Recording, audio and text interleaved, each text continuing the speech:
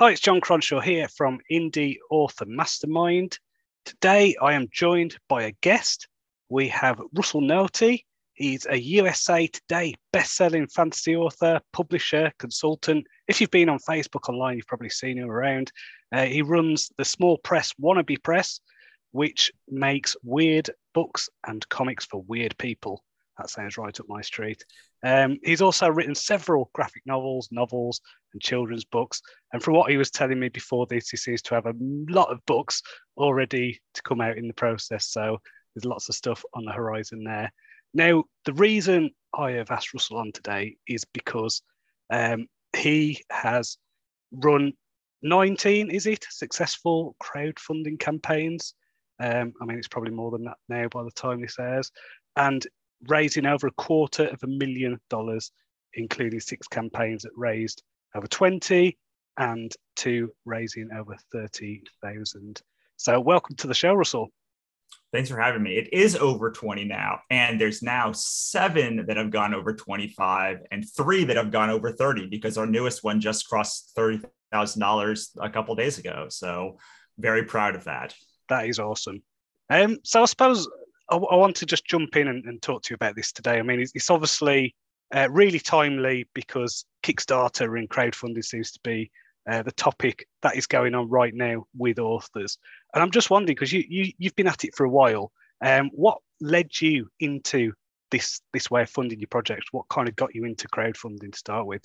Sure. So I come from the world of comics before I started doing novels. I've now written way more novels than I ever have done comics. But I started doing comics, and with comics all the way back in 2011 and 12, it was like Kickstarter was the way you raised money for production. So and then you would take those to conventions. So instead of having like the launch on Amazon that's followed by like an ad buy and all of that stuff, like how comics works is you do a crowdfunding campaign and you go to conventions, and that's where most of your sales are going to happen. So it's the similar mechanics, but the paid the launch and then the paid advertising buy is like different components, and they happen in different places. So I did a book called Ichabod Jones Monster Hunter and a book called Katrina Hates the Dead.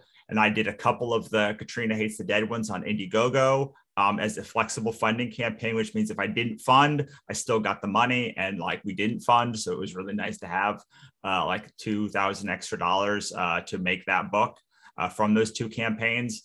But then I came to Kickstarter, learned a whole lot from those failed campaigns, and did a Kickstarter for the Ichabod Jones Monster Hunter book. And that led to another launch of Katrina, which led to novels. And really got into doing the novels on Kickstarter because I didn't have any comics ready. And I was like, well, I have this other book. And, we put it on Kickstarter. My Father Didn't Kill Himself, raised $3,400. Did a kid's book called I Can't Stop Tooting, a Love Story, which raised like $2,200. And we did another novel, Spaceship Broken Needs Repairs, which is now Sorry for Existing, which raised like $1,800. And so like I came to it from comics, but from very early on in my crowdfunding journey, I've been doing comics and novels and even a little bit of kids' books. That's awesome. Yeah, I've seen some authors doing not quite novels, but things like Dungeons and Dragons mission books and things like that, like really interesting kind of writing-based projects that aren't necessarily novels. So, I mean, is there anything that you kind of see like these are the kind of projects that work best? I mean, is there anything in your experience that you think, yeah, these have worked really well, this type of stuff just doesn't seem to hit that market? Yeah, so I think there's an inverse relationship between Amazon and Kickstarter, whereas like things that are generally the small genres on Amazon are the big genres on Kickstarter. So when I'm saying that, I mean horror, sci-fi, fantasy are kind of the big ones, and there's a very good reason for that because Kickstarter exists because so the ethos behind Kickstarter is basically like, you're not finding what you want on Amazon and in the normal stores. So like we need somewhere to fund weird ideas or like test dive and validate things that don't have the mass market appeal of Amazon already. This is where you find like Pebble watches and drones and interior design stuff and like weird gizmos and gadgets that you'd never originally find on Amazon, like coming to Kickstarter. It also means that things like comics, which it was impossible. It was almost impossible to make independent comics if you weren't the artist before Kickstarter, because they're just very expensive and there's very few of them.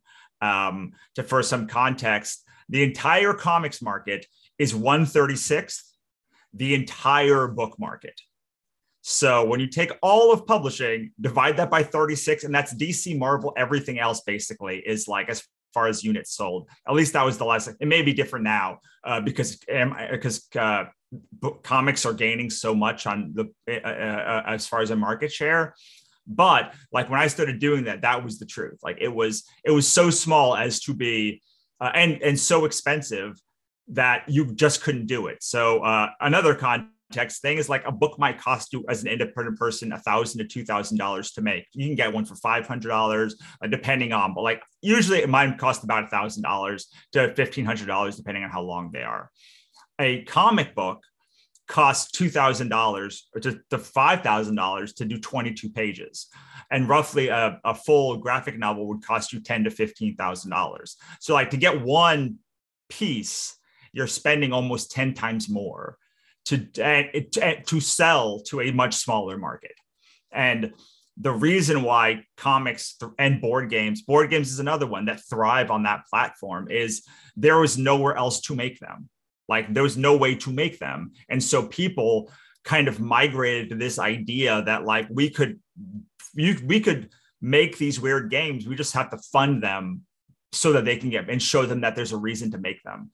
And so because of that, things you can generally find very easily on Amazon, like Tupperware, I don't know, things that are normal. I'm looking at my table, I'm blanking on them, desks, I don't know, like things like that, like are going to not do well on Kickstarter because no one's there for that stuff. They're there for the stuff they couldn't find on Amazon, which again is why things like horror, sci-fi, and fantasy, which are not as popular as thriller and romance, are way more popular on Kickstarter, which is a blessing and a curse, because if you're on Kickstarter, you're going to think that horror is way more popular than it actually is in the overall marketplace, that comics are way more popular than they actually are. So you do have to do some expectation setting. But for anyone who writes in a weird off genre, by off genre, I mean is not romance or thriller, you're going to probably have as much or more success on Kickstarter as far as actually making money. Maybe you're going to make way less sales, but you'll make way more money. And I've seen this over and over and over again. Most recently with Weird Western, one of our students does Weird Western, and they made more on one launch than they generally do like in a whole book launch on Kickstarter. Now it's not to say that there's like, I've seen romance books do really well, I've seen thriller books do really well. It's like, it's not saying no. What it is saying is like, this is where the market is. This is you if you will write in one of those genres, then you're going to have a good shot of being more successful than you are now on Kickstarter. Yeah, that doesn't surprise me at all. I find that especially SF, and I don't know, I've not had much to do with horror readers. I don't write horror, but I do write fantasy, and I've found that there's a very different personality type that you get with fantasy readers than you do with romance readers, for example. I'm sure there's some crossover, but I speak to fantasy readers all the time, and they're my people. I feel like a real kind of kinship with them, mainly because we geek out about the same things and just kind of, let's say, hover around the same places on the internet and things like that. So it's probably that kind of thing. I mean, do you find there's like much of a community element in the Kickstarter thing, or is it like project based, if that makes sense? I mean, I think that different categories have different communities. So comics has a really great community. Film has a really great community. Board games have a really great community. Historically, there's been much less of that in the publishing space. And that is mainly because people don't use it, or people use it once and leave, or people use it, get their $500 or $1,000 or whatever, and then they complain that they didn't make more or something like that. So like the reason why board games and comics specifically have such good communities is the creators are stewards of the community. So like they keep coming back to the platform 2, 3, 4 times a year. They come back year after year. They've made it so the fans are like have their own system of the fans just come and look for other campaigns that are cool. Like the creators cross promote with each other. All of the stuff that we have for authors on Amazon and stuff, there's different ways to swap and it's all the same stuff. It's just like named different and works slightly differently. But like a backer update swap, way the same as a newsletter swap, except way more money would exchange hands on a backer update swap, for reasons we can talk about if you want. But so the publishing community does not have that right now. We're trying to foster that, but what really takes to foster it is for creators to run campaigns, deliver those campaigns to be good, and then to continue to come back to the campaigns over and over and over and over. There's also some really bad publishing campaigns. You tend not to get there in comics or in board games. Like almost all campaigns look good, look professional. But there is a lot of janky looking publishing campaigns, specifically on fiction books, like ones that don't have a cover, ones that are formatted really poorly. And I don't understand how you can be a writer and format your stuff so badly, as I often see on this platform. But that said, there's not as much of that. But that's not to say there can't be. There can absolutely be if we do the work to foster the platform, and it would be way better than fostering on Amazon, frankly. Yeah, I mean, the model, it does remind me of the kind of, like the Renaissance patrons kind of thing. And I suppose, I mean, with the Brandon Sanderson popularity, I mean, one of the things that's been levied is, okay, it's okay for someone like Brandon Sanderson with a platform. He's built that over many years. And, people like you, for example, I mean, you have clearly done a lot to build up your mailing list and find out your reader avatar, your ideal reader. It's really obvious from your stuff that exactly who your stuff is aimed at. I think I suppose what I'm asking really is like, how does this work for new authors who don't have a platform yet, or is it not really a platform for them at that point? Maybe it's the need to build a platform first, or I don't know. Well, so there's certainly an author who wants to be in KU, and that is their main thing is, I want to be in KU because then people can read my work and not pay for it. And like they get money for the reads. And like that is many people's first introduction to publishing is to get in KU, get people to read the book, and then and keep that going. But if you're planning on being wide when you are a new author, meaning you're going to not be in KU, you're going to be on Amazon and Kobo and all of the other platforms that are available, it really behooves you to put Kickstarter at the front of your publishing slate, meaning before you launch your book, you bring it to Kickstarter. This is for a couple of reasons. One, the average pledge on Kickstarter is $25, which means you're going to just make more money than you can on Amazon, because if someone's buying a $5 book, they're buying that $5 book and that's it.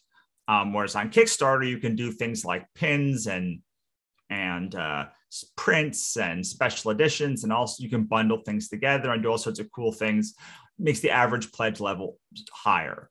You might have, generally, I've seen people with 50 backers make $4,000 or $5,000. I've seen them make $15,000 for like 100 backers. So like you're just going to make more from less people, and you have less people right now. The second thing, and maybe even more important, is when you're launching a book, you do not want people who do not read in that genre to buy it. So like you were actively basically saying, no, mom, no friends. If you don't read like this kind of fantasy, don't buy it. Like it is more detrimental than it is helpful because of how the also bots work. Now, whether also bots would be a thing in like a couple of years, once Amazon realizes there's a whole nother line of like sponsorship that they can get to, I don't know. But right now, the way that it works is like Amazon makes your also bots line up to who bought your book. And so you have authors who are literally saying like, don't buy my book. Don't buy my book there. And Kickstarter doesn't have that. Like Kickstarter doesn't care. Like it doesn't have an algorithm after 30 days. Well, it does have an algorithm, but like it's not a long-term algorithm that's going to hurt you because after 30 days, like your campaign is off. And so you can now spend that time saying, no, everybody go to Kickstarter. And then you can, once that's done, you can then bring it to your launch and focus on only the readers who are going to read it. And also you get the customer data and email list so you can make lookalike audiences and custom audiences of the people that bought the campaign that will hopefully help your sales later. And especially you can pick and choose. So like you can take your mom who only reads Regency romance and take her out of that list before you upload it and make your lookalike audiences from it. And so those two reasons make it great for a young reader, a young author. It does take you building some audience, though, just like you would if you were wide. If you are in KU, we're having a different conversation, right? Because like probably if you're a young author and you're looking for the quick fix, you're going to probably go into KU at the beginning because nobody knows who you are, and then make a decision for your second book. Yeah. So what kind of things then do you think, based on that, say the new author needs in place? I mean, obviously, a mailing list, social media kind of stuff? Is that the kind of things you'd recommend? Yeah, I mean, it's what you would. So the nice thing about Kickstarter is like it functions very similarly to ordering anywhere else. Like you're basically ordering a book. So you're ordering a book on Amazon or you're ordering a book on Kickstarter. Functionally, it's relatively the same. Your biggest problem is getting someone to get an account. So you need a mailing list, social media, a blurb, a sample chapter, just like you would with Kickstarter. You probably need to do some like story origin or book funnel promos. You need to maybe do some newsletter swaps, maybe do some giveaways to like boost your follower number. But all of that is useless if you're not actually building the community around your work and around your stuff. So like this is the biggest misperception. And I mean, John, I've been running builders for authors for I feel like my entire life, but I don't know how long it's been, but like I've done literally dozens of them over the years. And the biggest misconception is people saying, oh, I have 100 people on my mailing list now, or 1,000 people. And then like, there's like, well, that's all sales. And like, I don't even have to send emails to them, or I can send emails to them monthly or like whatever. And like, what it really takes is you can have 10 people on your mailing list if they're like your super, super, super duper fans and they'll pay $100 for you. Like that's $1,000 on Kickstarter. But you need to have a process for turning random people into super fans, and for maintaining your super fans, and for discussing your books in a way that will get people excited. Because that's the other thing is people will do these launches and like, I don't even know if they like their books, frankly. Like they're launching them, but like there's no excitement around the launch. They're not building excitement. Their email sequences aren't building excitement. Their social media is not building excitement. It's like they're basically just saying, here's the book, it's there, here's the blurb, and then that's it. And like that's not going to entice many people except your super duper fans who are already super fans to even give it a try. Now, again, this is slightly different with KU because people aren't paying for your book. So they're paying for the page reads. So like often you just have to show a cover and an image, and like they'll try it maybe if they like it. And like, if they don't like it, like they'll never read you again. If they really like it, they'll put you on a list. It's a little bit different. But for wide authors, you really have to do the work to be like, here is the book. Here is how I write. I write good. You will like it. Here's my proof, doing short stories or stuff. And the people have to like you as the author. Like really, when it comes to wide sales, I think that what is undervalued is passion for the product that is outwardly expressed. All authors have passion for the product. Almost all authors are embarrassingly bad at conveying that excitement.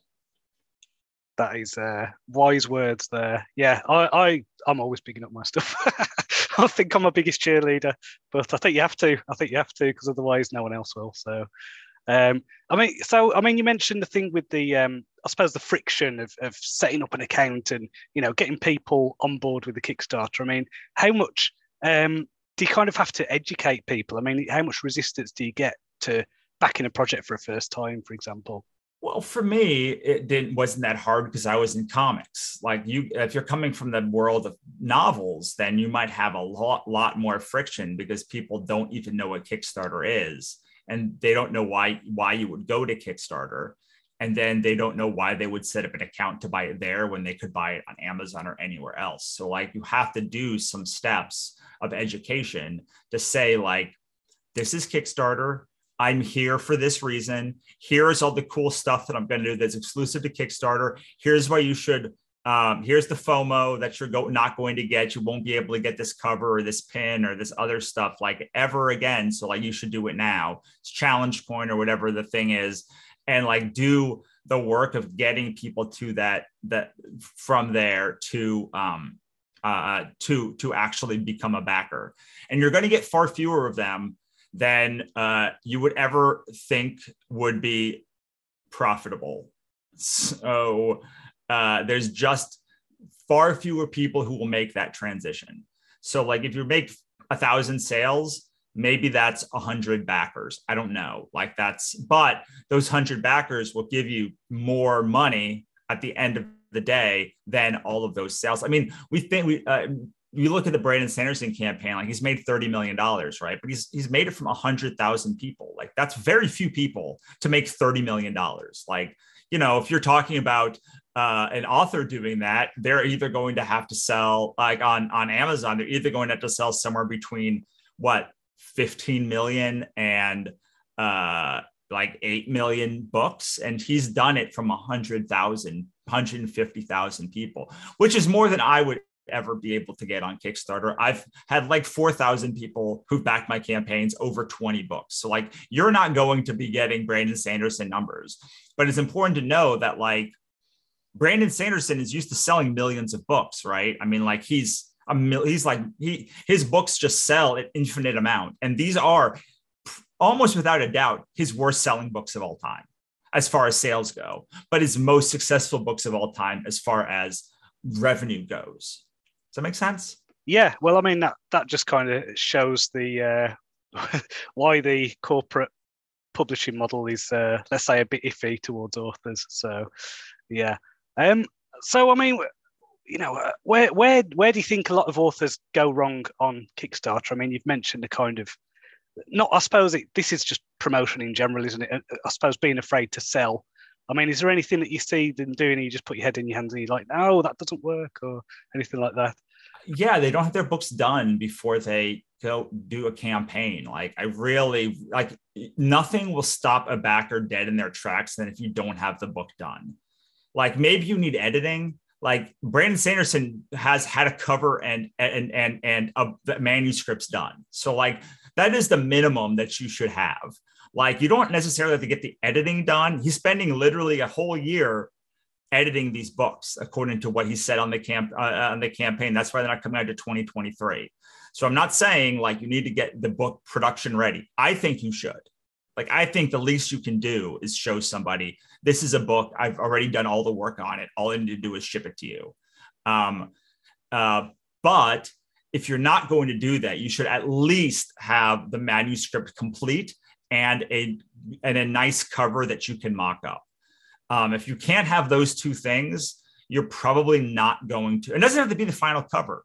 Like you could just go and buy like a pre-made cover that's like your final cover, and then use the money to hire like whatever your dream cover designer or whatever. But like it has to, like no one's going to buy a book without a cover. Like you judge the book by its cover. And like if you can't even do the absolute bare minimum is you have to have a cover. Like it has to be nice. But like you really need the manuscript done. So we're talking, I mean, it's like minimum viable product, isn't it? That's what we're talking here. So having as much ready as you can, and then I suppose what are the type of things then that the authors are looking for paying for? Like, is it the editing and the magic covers and the audio books and things like that? Yeah, I mean, if you're going to do an audio book or an audio drama, or you're going to do an audio commentary of some type, and you need to buy like a microphone for it. If you're doing a special edition hardcover book, if you're doing prints or pins or challenge coins or Funko Pop like customs or character designs that you're going to do like a 3D model of a character design or something like that and give it to your, all of that stuff needs to be done enough that people can see it. Like, and that's be done. I had a friend who like was just put up a temp cover, and I was like, it is better to not put a cover up than to put this cover up. Like this cover is bad. Like this, like, would you buy this book with this terrible cover? And like, of course you wouldn't. So like, I'm not saying put a cover up. It has to be a good cover that would like get someone to buy. So like I have never done a campaign where the book is not through production enough that I have all of it together. I often will most of the time, especially on the novels, will have like the actual books. Like there are 4 books back here that I have done for a June release that like are just done. They're sitting here, but they're for Kickstarter. And like I finished them. I finished the books. I got the cover. I got the editing. You know, I've done the audio commentary. I've got all of that stuff set. And now I'm bringing it to Kickstarter, like not as a please help me fund this book, but like let's get this book into people's hands. And another thing is that people always come at me at, like regardless of what kind of thing they're making, they say like, oh, I don't want to beg people to help me make this book. And I'm like, you're always begging people to make books. Like Amazon is begging you to like join Amazon Prime. Like McDonald's is begging you to go buy a Big Mac. Like every day in every advertisement, it's please God, help us not go out of business. Like that is the underlying ethos behind literally every advertisement that has ever existed. Your job is to understand that like you have to couch it in a way that is palatable to people. Like Amazon cannot come out and say, please God, help us not go out of business. They have to say, look at this cool, I almost said Whopper, Big Mac. Look at like these fries. Look, it's Shamrock Shake time. Like all of these different ways to hit your audience, so that like what they're seeing is a cool experience they can be part of, not the creator behind the scenes, like sweating bullets that like their whole company is going to go under if they can't like make this money. But it is very helpful if the book is done, because if you're conceptualizing a Kickstarter as like, please help me make my book. Yeah, I can totally understand how that could feel like not a great feeling for an author. But if you're going to them and saying, here is the book, here it is right here. I mocked it up. I'm holding it in my hand.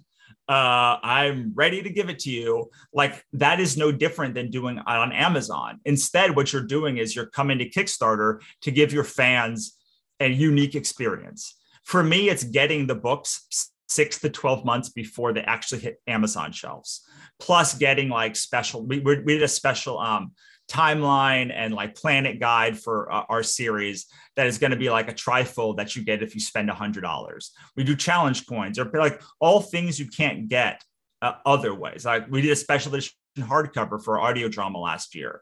So all of this stuff that like you just can't get anywhere else, and like is still the underlying ethos, please God, help me not go out of business.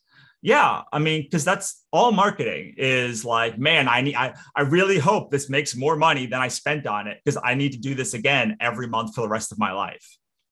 Yeah, and I think there is a prevailing mindset with a lot of creative, a lot of artists, a lot of authors, where it's earning money, marketing, sales and marketing are dirty, and really, it's like you are serving the people who like your work better if you can get it to them and get more of it to them, and you're not going to do that if you're starving. So it's like Yeah. it's a benefit to everyone, the artist and the creator. This fair exchange, it's brilliant if it works, and you start resenting people if you're giving away all your stuff for free, or not getting fair value for what you've put in.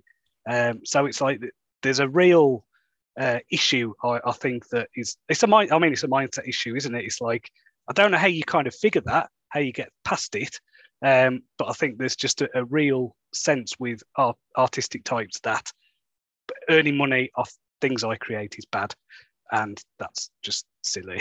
So.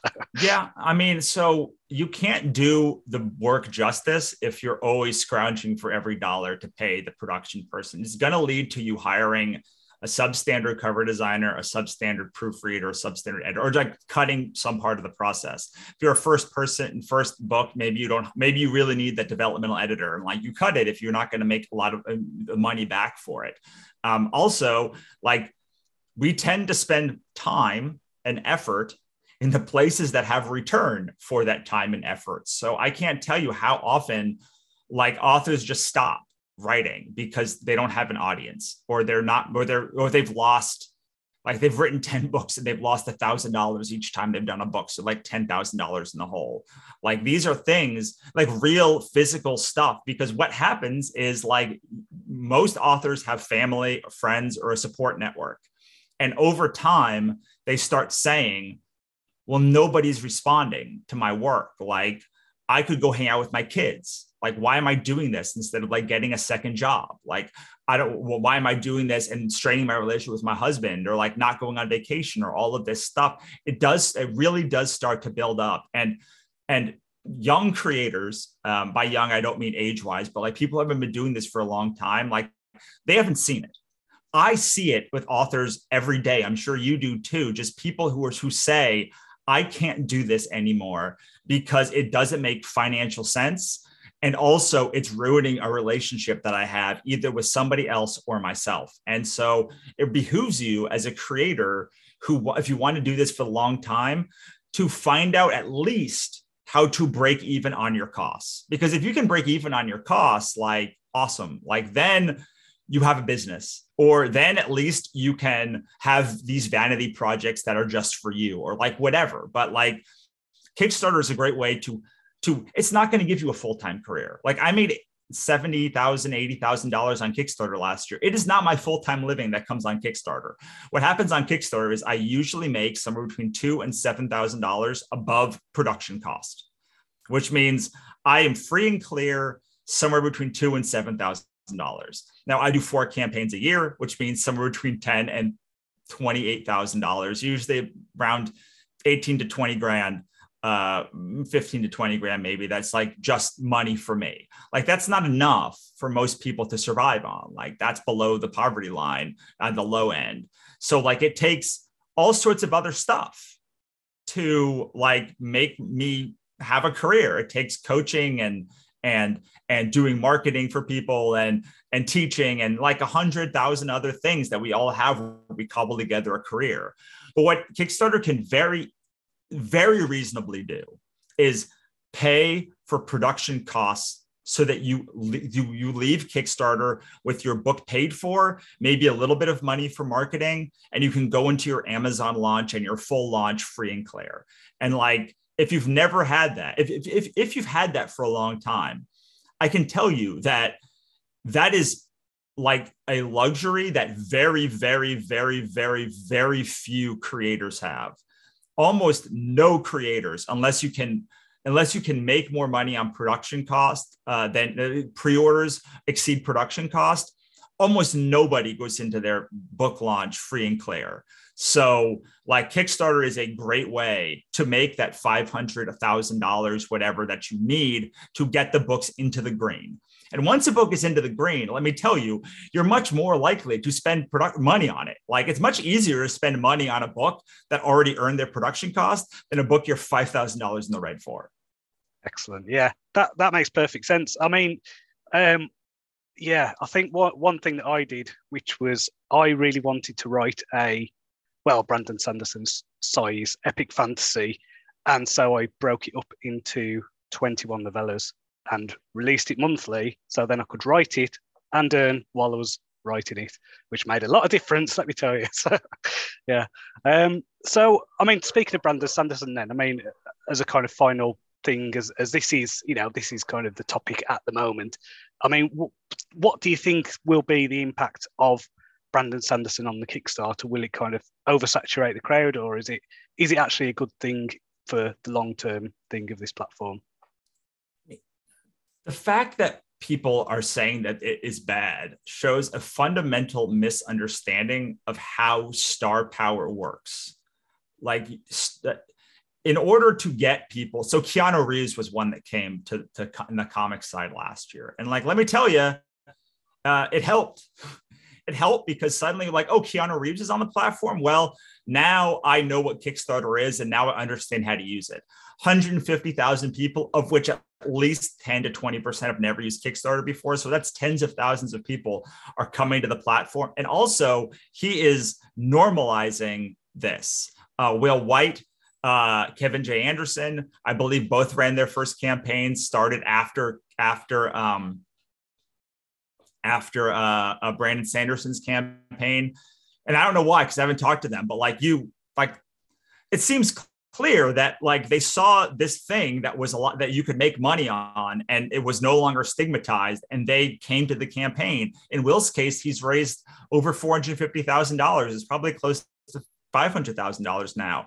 I think Kevin J. Anderson has raised like $13,000 or something for his book. Like, this is like real money that these people would not have had if Brandon Sanderson did not come and make it okay. And because the thing that the publishing platform needs more than anything are authors who treat it with respect and continually come back to the platform to keep legitimizing it with good books. Like, that's what needs to happen. Like, what needs to happen is good authors need to bring good projects to Kickstarter on a consistent basis, so that fans will come to the platform and search for cool books that way. Instead of right now, what has to happen is we're bringing most of the people. Like there's not people scrolling on their phones looking at cool fiction projects. In the comic side, I can tell you there are just infinite seemingly amount of people who just scroll through the comics platform once a week or once a month to look for cool stuff. And like, that's what you need if you're a young author, because you're not going to have that many people. So what you need is the ability to boost the money that you raise, so that so that Kickstarter sees it and it becomes visible. And then you have to have people who are just there to hang out, looking at cool new projects and finding yours. And Brandon Sanderson kind of helps both, because it shows hundreds of thousands of fans what Kickstarter is. It legitimizes it for millions of people, and it allows creators from Will White on down to say, well, if it's good enough for if it's good enough for Brandon Sanderson, it's good enough for me. And that is, all of those things are good. You can have a whole like discussion about like whether it's ethical or moral for someone who's like so successful to use the platform. But like, I mean, there are people raising billions of dollars to destroy the rainforest. Like there are people that like are literally destroying this country, and like this dude's trying to bring books to people. Like it's like, as far as things that like rich people do that are unethical or immoral, like this is very, very, very, very, very low on the list. I don't even think it makes the list at all, because the truth is he has spent hundreds of thousands of hours, probably, I mean, over the last 20 years between conventions and his YouTube and his Reddit and all of that stuff, like giving to fans. Like he's given all of this, like he has done the work.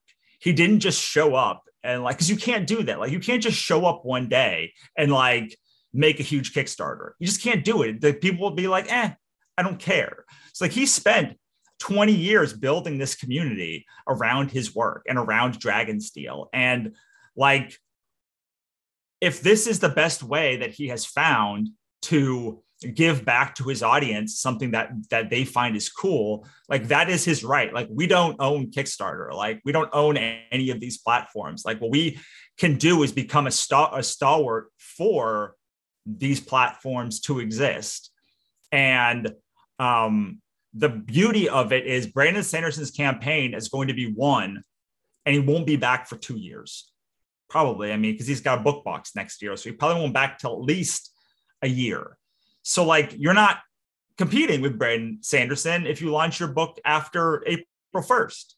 However, you definitely are going up against Brandon Sanderson when you go to Amazon. Like every Brandon Sanderson novel, and you're only competing against 4 Brandon Sanderson books as opposed to 40 or so that he's written that are on Amazon. So like, it's a great lesson also in like standing out from a crowd, because Brandon Sanderson is the biggest name on Kickstarter that's ever used the platform on the publishing side.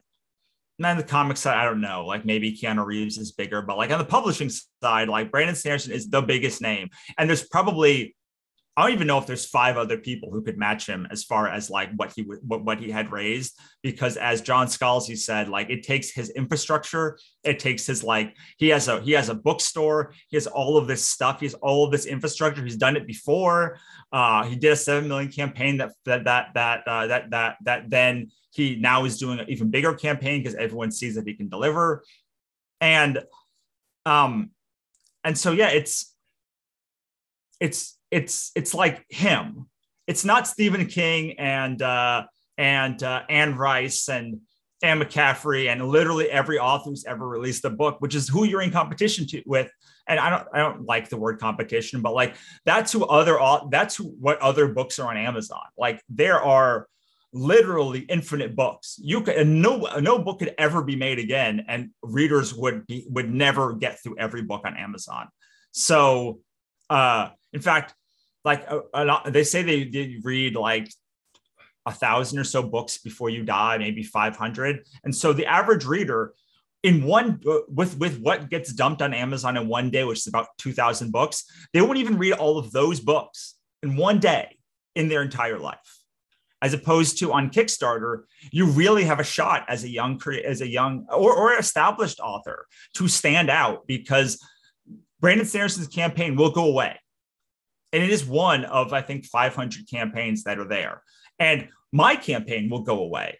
And I'll come back with something new in June, but it'll be very different. And so you have a real shot at being one of 500 projects, as opposed to one of 2 or 3 million projects that are live on Amazon all the time. And that is huge for an independent author, that you have so much less competition, and that you can exploit that sort of way that Kickstarter operates with scarcity to your advantage. Like today, you could do it today, and you could put a campaign together at $500, and you could launch it.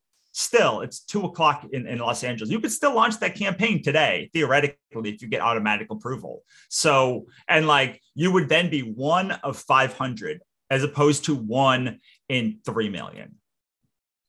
Awesome. Good words. Yeah, no, spot on. So I want to end this discussion really with a few kind of, let's call them quick fire questions, just kind of off topic really, but if you can answer them as quickly as you can. So what does being indie mean to you? It means you have the freedom to do whatever you want and suffer the riches and consequences of those decisions. Awesome. What's the best piece of advice you have for indie authors? You're gonna suck real bad when you first start out, and like y'all should stop trying to put your first manuscript on Amazon and put it out there. Just like file that one and the next three away, and then write the thing that you want to write. Like definitely stop trying to write your dream project first, because you're just not good enough. You're just not good enough when you start out to write that 2 million word novel. And you're going to read your work and rightly say, God, this is not good, and then just stop doing it. So it's much better to go out and write in a genre that you don't know or care about and learn the tropes of that writing, a very tropey genre. So like mystery or romance.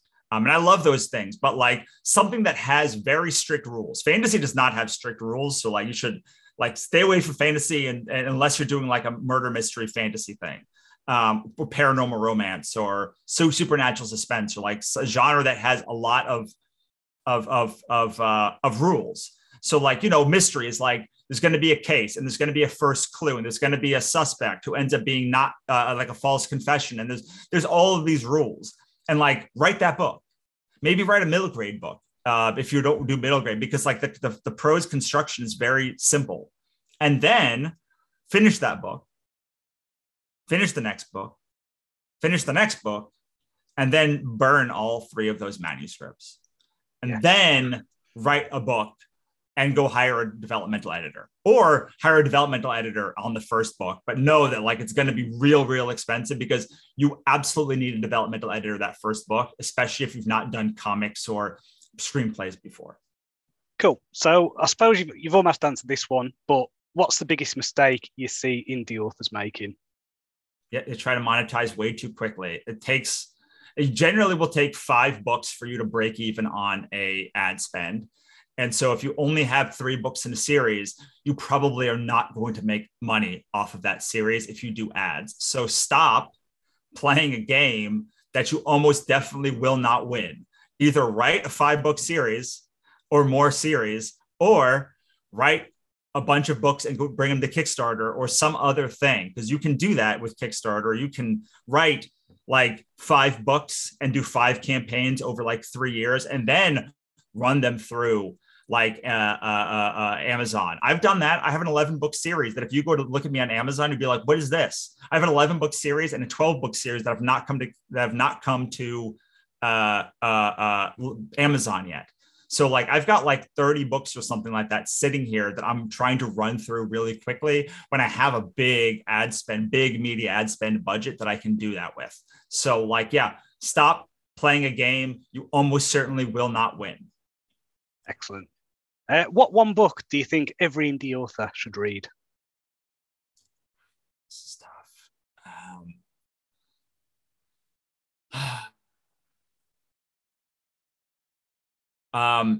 Okay, so there's a book by Russell Brunson called .com Secrets, and it's a very good marketing book. He talks like a marketer, so it does get exhausting, but like it's a very good marketing book that most people have probably never heard of, and I think you can get it if you go to .comsecrets.com. I think it's like a free plus shipping offer, and then he sends you a bunch of email that you have to unsubscribe for if you don't want it, but like that's a really good one. And also .com traffic, and there's like 3 of them, and all of the expert secrets, they're all good, but start with .com secrets because it'll give you a basis of like what internet marketing is. And don't fool yourself, kiddies, writing books and being an indie author is internet marketing. It is. And yeah, I second that book. It's I've not heard anyone else suggest that one, but yeah, it's all about funnels and useful stuff like that, which are great concepts to learn about if you are an author. So finally then, you've got $500 to spend on a book launch. The product is complete. You've got the cover, everything else. Where does your money go? $500. This is hard because that is really not enough to make a big impact. Okay, so I would see, what would I do? I probably would buy a Yeti microphone, a Podbean account, and like start a podcast or something like that, because that's been the best thing that I did for my own career, was start a podcast and start interviewing creators and start talking about my books and other people's books. So that is because the most important part of this is the network that you have. And so I would want to put that, the network that you have can introduce you to all sorts of readers, like infinite readers, if you have the right network. And so I would want to spend that $500 on maybe going to 20 Books Vegas or NINC, or you can't go to NINC. One of the bigger, better self-publishing conferences, or putting together some way that you can meet and network with other creators. And I know like starting a podcast sounds like a trite thing to do in 2022, but like when I did mine in 2015, like it literally changed my life. And so I would put my money into something of that ilk.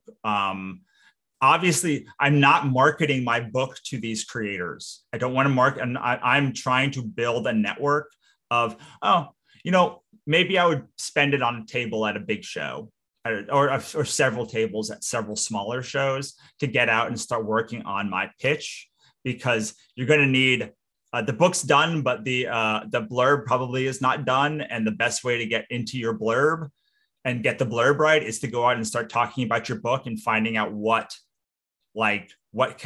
actually connects with readers. So either start a podcast to start networking with creators, or go to maybe some swap meet conventions around me and start talking about the books, because that gives you creators who are going to be around, and it brings you it can bring you readership.